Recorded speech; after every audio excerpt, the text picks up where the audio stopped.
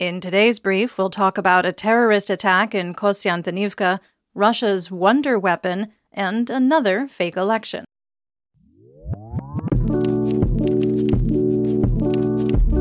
I'm Linnea, and today is Wednesday, September 6th, 2023, and we are in Kyiv, Ukraine. You're listening to the Ukraine War Brief podcast, where we bring you up to speed on the war in Ukraine in about 20 minutes or less.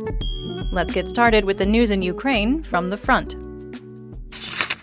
The General Staff of the Armed Forces of Ukraine, or GSAFU, reported that on September 4th and 5th, Russian forces lost 1,170 personnel, 17 tanks, 19 armored combat vehicles, or ACVs, and an incredible 74 artillery systems. Ukrainian President Volodymyr Zelensky visited 8 combat brigades in Donetsk Oblast on Monday, announcing afterwards that the equipment the soldiers are lacking in battle, in particular for electronic warfare, will be discussed with the staff of the Supreme Commander-in-Chief. In the Eastern Theater of Operations, Russian forces continued offensive operations along the Kupiansk-Svatva-Kremina line, but according to the Institute for the Study of War, or ISW, they didn't make any confirmed advances. Ukrainian forces continued offensive efforts both north and south of Bakhmut in Donetsk Oblast, making gains east of Orykhovo-Vasylivka to the north of the city, according to geolocated footage reported by the ISW.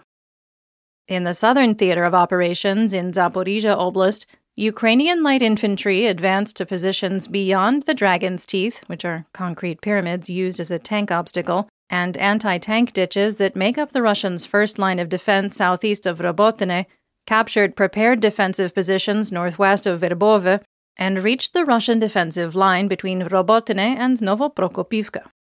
Geolocated footage posted on September 5th shows that Ukrainian forces have also advanced into positions northwest and west of Robotyne. The ISW reported that Ukrainian counteroffensive operations along the border between Donetsk and Zaporizhzhia oblasts are likely pinning elements of the Russian Air Force, or VDV, 7th Guards Mountain Airborne Division, preventing them from redeploying laterally to critical areas of the front in western Zaporizhzhia Oblast. In the Black Sea, 3 commercial ships managed to leave Ukrainian ports carrying products of the Metinvest Group, according to Oleksandr Vodovis, the head of the project office of the CEO of the Metinvest Group.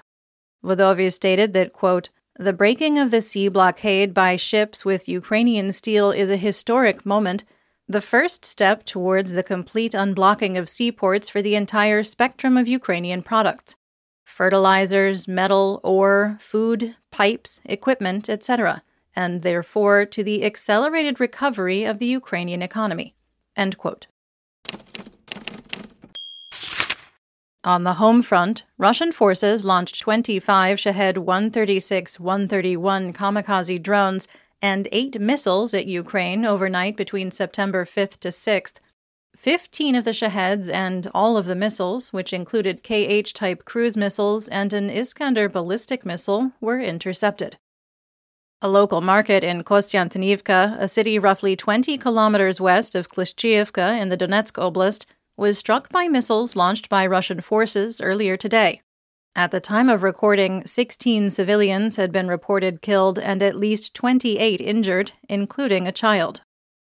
Ukraine's parliament, the Verkhovna Rada, approved Alexei Reznikov's resignation on September 5th while recognizing the now former Minister of Defense with a standing ovation. This morning, the Verkhovna Rada approved the appointment of Rustam Umerov as his successor with an overwhelming majority. The Verkhovna Rada also passed a bill to restore the e-declaration system, which would require officials to declare their assets, except that it was passed with an amendment delaying declarations for another year. According to a Minister of Parliament, Yaroslav Zhelezniak, the law will likely receive a so-called technical veto because it wouldn't fulfill the International Monetary Fund, or IMF's, structural guidelines. President Zelensky's representative in Parliament, Fedir Venislavsky, provided more details about the legal procedure regarding extraditing individuals who left the country using fraudulent certificates of unfitness for military service. He stated that a separate application would have to be made for each case with the relevant documents confirming that the individual in question is hiding from the authorities. Moving on to the temporarily occupied territories, Russia is reportedly planning to hold sham elections this weekend.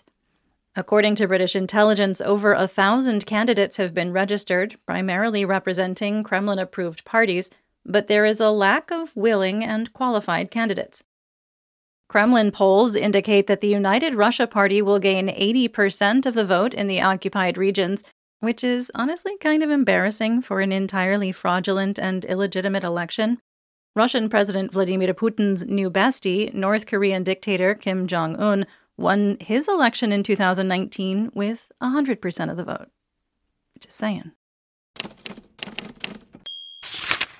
Speaking of obvious scams, let's talk about the Russian Federation and effectively occupied Belarus. Former commander of the Russian armed forces in Ukraine, General Sergei Surovikin, was apparently released from custody a few days after his purported ally, private military company or PMC Wagner Group leader Yevgeny Prigozhin's suspicious death in a plane crash. The New York Times reported that Surovikin has not been removed from his position nor stripped of his rank, but his career is effectively over. If you're enjoying the episode, please rate us and leave a review on whatever podcast platform you're listening on. If you have any questions, comments, or concerns, please feel free to reach out to us via email at social@borlingon.media. That's BORLINGON.media. In news worldwide, Ukrainian Foreign Minister Dmytro Kuleba gave a speech in Austria during which he said that it is impossible to stop Russian aggression by diplomatic means. Quote, "Some wars are not just conflicts or territorial disputes. These are wars of aggression and genocide that cannot be stopped by simply inviting the warring parties to the negotiating table. Russia's war against Ukraine is exactly such a case, and it needs to be won on the battlefield before Russia will seriously consider any peace talks." End quote. Cuba has uncovered a human trafficking ring that, quote, "operates from Russia in order to incorporate Cuban citizens into the military forces that participate in military operations in Ukraine," end quote, according to the Cuban Ministry of Foreign Affairs, which noted that the scheme had been, quote, "neutralized and criminal investigations initiated." Let's talk military tech. The National Cybersecurity Center in the UK released a report regarding a Russian malware campaign that targeted Android mobile devices used by the Ukrainian military. The malware, which was referred to as Infamous Chisel, was used by a Russian cyber threat group called Sandworm, which is linked to the Russian Main Intelligence Directorate, or GRU. Ukraine's Ministry of Defense, or MOD, has approved a Saker Scout drone with integrated artificial intelligence elements for mass production and use by the AFU.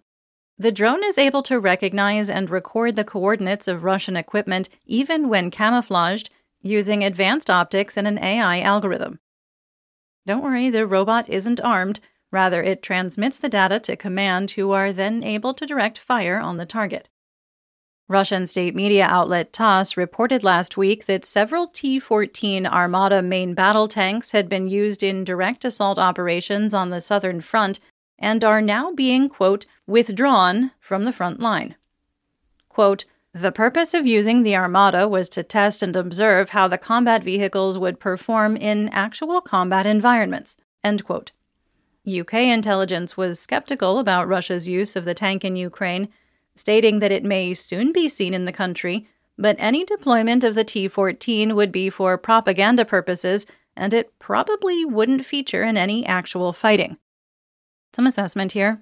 The T-14 tank began development in 2010, immediately after the cancellation of the even more fantastical T-95. The T-14 is no longer in development, though. It's supposed to be a production vehicle and the standard new tank of the Russian Federation Armed Forces, with 2,300 production models delivered by 2020. However, there have been reports of so many inherent flaws in the vehicle, not the least of which being its cost, that the Russian army refuses to use it. Like many other Russian projects since the collapse of the Soviet Union in 1991, the T-14 Armata seems to have been a gross exaggeration touted as an invincible wonder weapon. Russian mill bloggers claimed that it had all of the West's armies quaking with fear because they had nothing that could stand up to it. In reality, the bluster was an attempt by Russia to convince the West and its own people that Russia was capable of producing a tank that could compete with the latest Western technology.